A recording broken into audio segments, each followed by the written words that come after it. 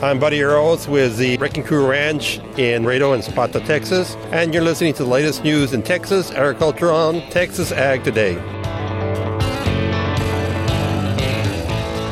Welcome to Texas Ag Today, a daily look at the latest news in Texas agriculture.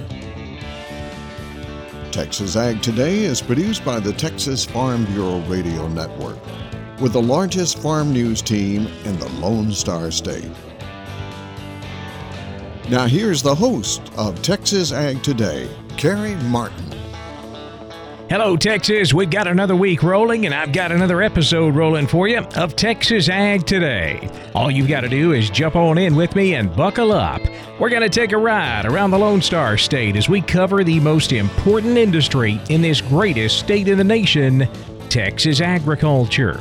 In the news today, we see a lot of emphasis on conservation in the current Farm Bill debate. And one big conservation program that we participate here in Texas is the CRP, or Conservation Reserve Program. We'll have more on that coming up to kick off today's show. My name is Carrie Martin. I'm your host, along with the largest and most experienced farm news team in the Lone Star State.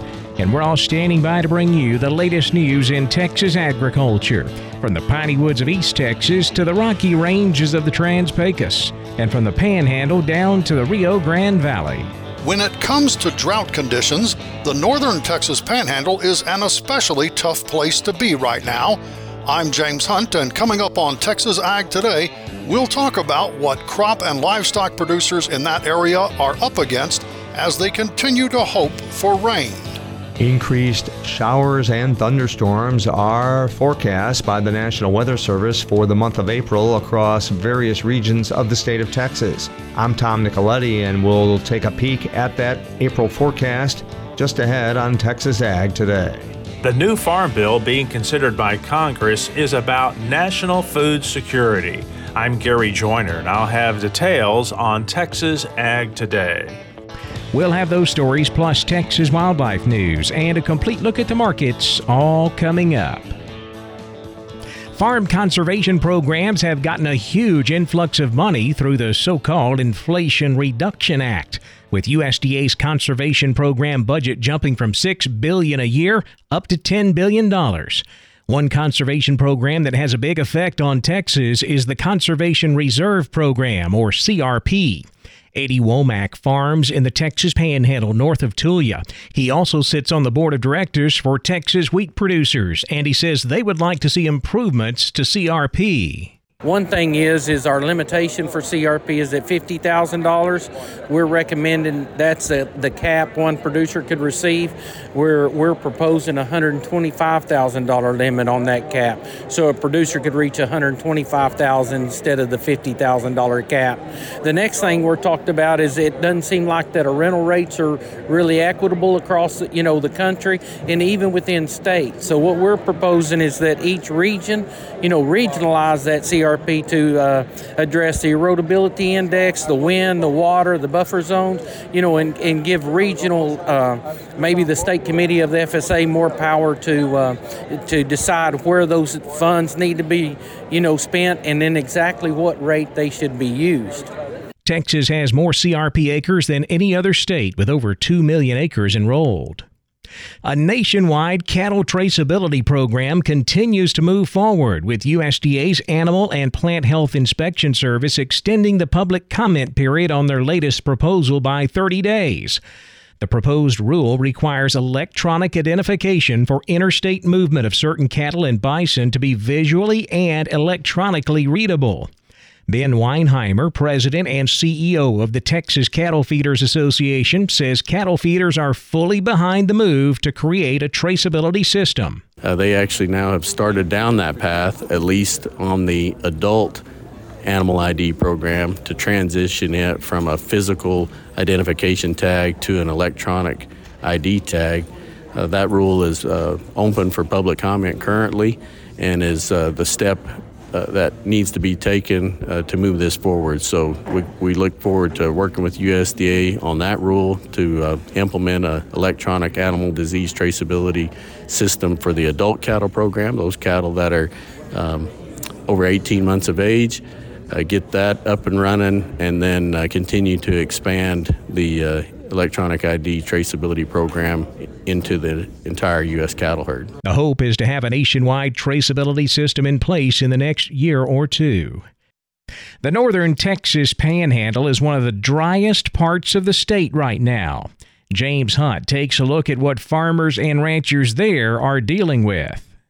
If you take a look at the Texas Drought Monitor map, there really isn't any place in the Texas High Plains that could be considered in good condition, but it is pretty apparent that the northernmost counties of the Panhandle are in especially rough shape. A lot of that area is in D3 or D4 drought status. Andy Holloway is the extension agent for Hemphill County. Here's his appraisal of the deteriorating situation. There's very little to no grass. There's been little to no moisture since last summer. We've had a few little moisture events in September and a half inch of rain or so in December and a flake or two of snow here and there, but it hadn't just been a lot at any one time to get us into a potential of a good spring growing season. Holloway says for those in agriculture, the situation has become critical. Beef cattle producers, and I would think farmers too, especially farmers with dry land wheat, have got some big decisions to make soon. I'd say most of the wheat's probably going to be plowed under and probably go to an insurance situation. And then on the cattle side, especially here in our county and around this area, we've got cow-calf producers that are just trying desperately to hang on, hoping to get some rain soon so that they grow some grass this spring and summer to keep their herds. If it doesn't rain soon, they're going to have to make hard decisions about reducing their herd or even selling out. We'll hear more from Andy Holloway with the Hemphill County Extension Office in Canadian on our program tomorrow. I'm James Hunt on the Texas Farm Bureau Radio Network. What does the weather forecast hold for April? Tom Nicoletti checks in with the National Weather Service meteorologist. As farmers continue to see their young spring crops grow, and also some farmers have not yet planted, and cattle ranchers and other livestock producers are looking for good grazing opportunities, we turn to National Weather Service meteorologist Tom Bradshaw in Fort Worth to give us the forecast for the month of April for Texas. And Tom, let's first talk about precipitation, because some areas of Texas surely do need it. What does it look like? Good to be with you again, Tom. And unfortunately, there's not a lot of precipitation to talk about. Actually, the month of March was pretty dry across a good part of the state of Texas, particularly out in the western counties. We did get a little bit of rain in the Red River Valley, extreme north central Texas, and a little bit in the Rio Grande Valley, but for the vast majority of the Lone Star State, it was actually well below normal for the month of March. And what about April? Well, we're crossing our fingers. April tends to be a wetter month for the state of Texas. It's actually one of the wettest months that we have during the course of the year, and some of the long-range guidance is suggesting that it'll be not only a little bit warmer than normal, but actually a little bit wetter than normal. So that's going to translate into an increased frequency of showers and thunderstorms across the area during the month of April. So hopefully some folks can get a little bit of drought relief across a good part of the state. When you say a little warmer, we're not talking about 95 to 100 degrees, are we? Hopefully not yet, although it's certainly not out of the realm of possibility that we can see some 90s across a good part of the state as we get deeper into April. That's not terribly uncommon, and with above normal temperatures expected, certainly you can't rule out certainly some 80s and some temperatures getting well into the 90s in some locations. Well, those temperatures are usually the norm for Texas in the first full month of spring, right? Exactly. That is Tom Bradshaw. He is a National Weather Service meteorologist in Fort Worth. I'm Tom Nicoletti at the Texas Farm Bureau Radio Network. The Farm Bill is about more than just protecting farmers. It's an issue of national food security. Gary Joyner explains. The recent Farm Bill listening session in Waco echoed a common theme from farmers, ranchers, and attending members of Congress. U.S. food security is national security. We cannot take our U.S. food supply and food security for granted. Domestic food and fiber production strengthens our national security. The past few years have been extremely difficult for farm and ranch families in Texas due to drought, unpredictable weather, staggering input prices, labor shortages, volatile markets, and supply chain disruptions. When adjusted for inflation, 2023 net farm income is expected to decrease $30.5 billion or 18.2%. This statistic alone should raise alarm. Ensuring the safety net is protected and strengthened in the upcoming Farm Bill is critical. We must look at ways to strengthen crop insurance. Crop insurance has been an essential tool for Texas farmers, especially this past year due to weather conditions. Reference prices should be increased moving forward to ensure they are reflective of today's inflated costs of production. Disaster programs should be made more palatable in the next Farm Bill. Protecting animal health programs that guard against the spread of foreign animal diseases such as foot and mouth disease is essential. So is strengthening livestock risk management programs that provide producers with added protection against weather events and price decline. Voluntary conservation programs should be promoted. These programs support farmers and ranchers in implementing conservation practices free from government mandates. The 2023 Farm Bill, it is about national food security. I'm Gary Joyner for Texas Ag Today. Anglers in a handful of counties will see changes to freshwater fishing regulations starting this fall. I'm Jessica Domel, and I'll have more on that coming up on Texas Ag Today. And Cushing's disease is a fairly common syndrome in older horses. Texas veterinarian Dr. Bob Judd has more on that coming up next, right here on Texas Ag Today.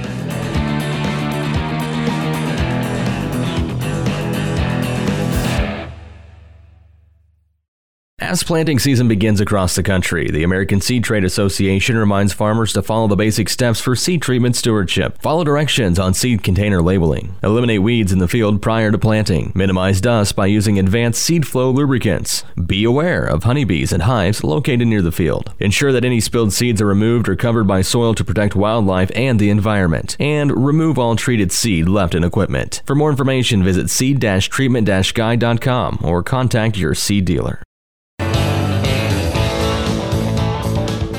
We're keeping you informed on everything happening in Texas agriculture on Texas Ag Today. Cushing's disease is a fairly common syndrome in older horses, but Dr. Bob Judd says there is an effective treatment.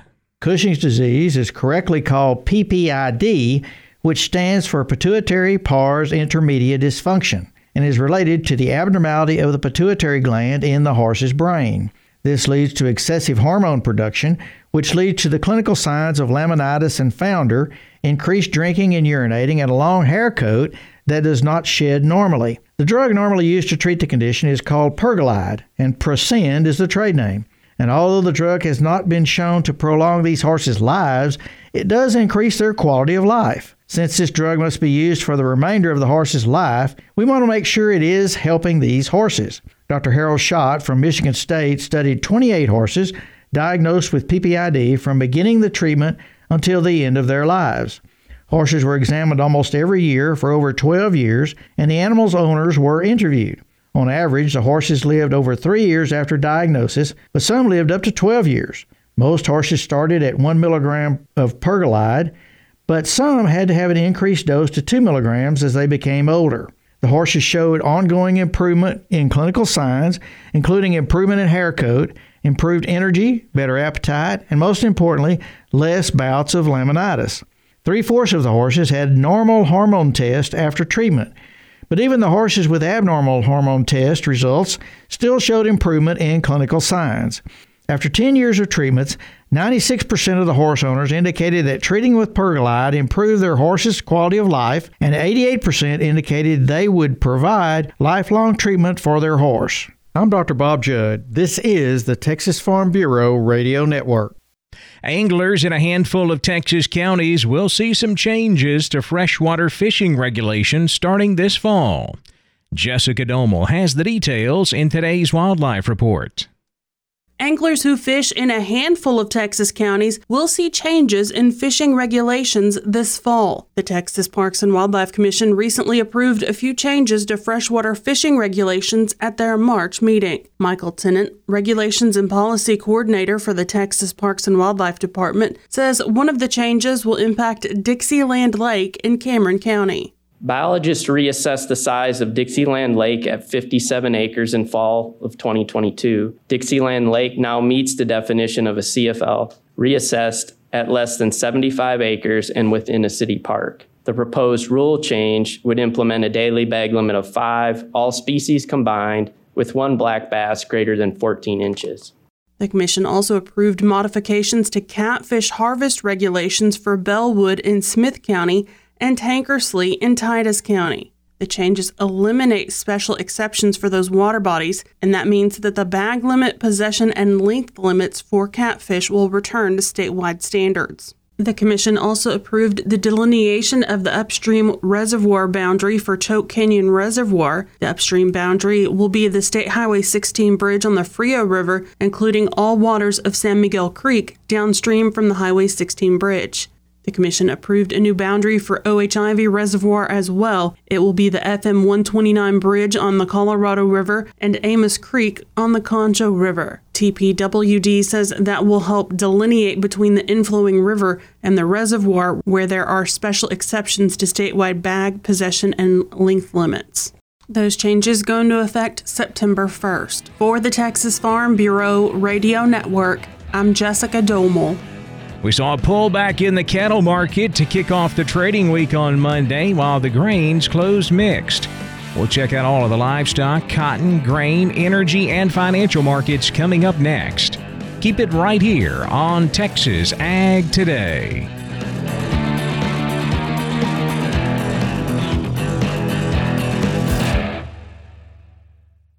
Texas Farm Bureau has served farm families in rural Texas for nearly 90 years. We're pleased to offer new affordable health care coverage choices for all Texans through Texas Farm Bureau health plans. You do not need to be a member to inquire and apply. Plans are available anytime. There is no open enrollment period. Our United Healthcare Choice Plus network of providers is one of the largest available. For more information about the different plans, how to apply, or to get a quote for you, your family, or your small business, visit tfbhealth.com.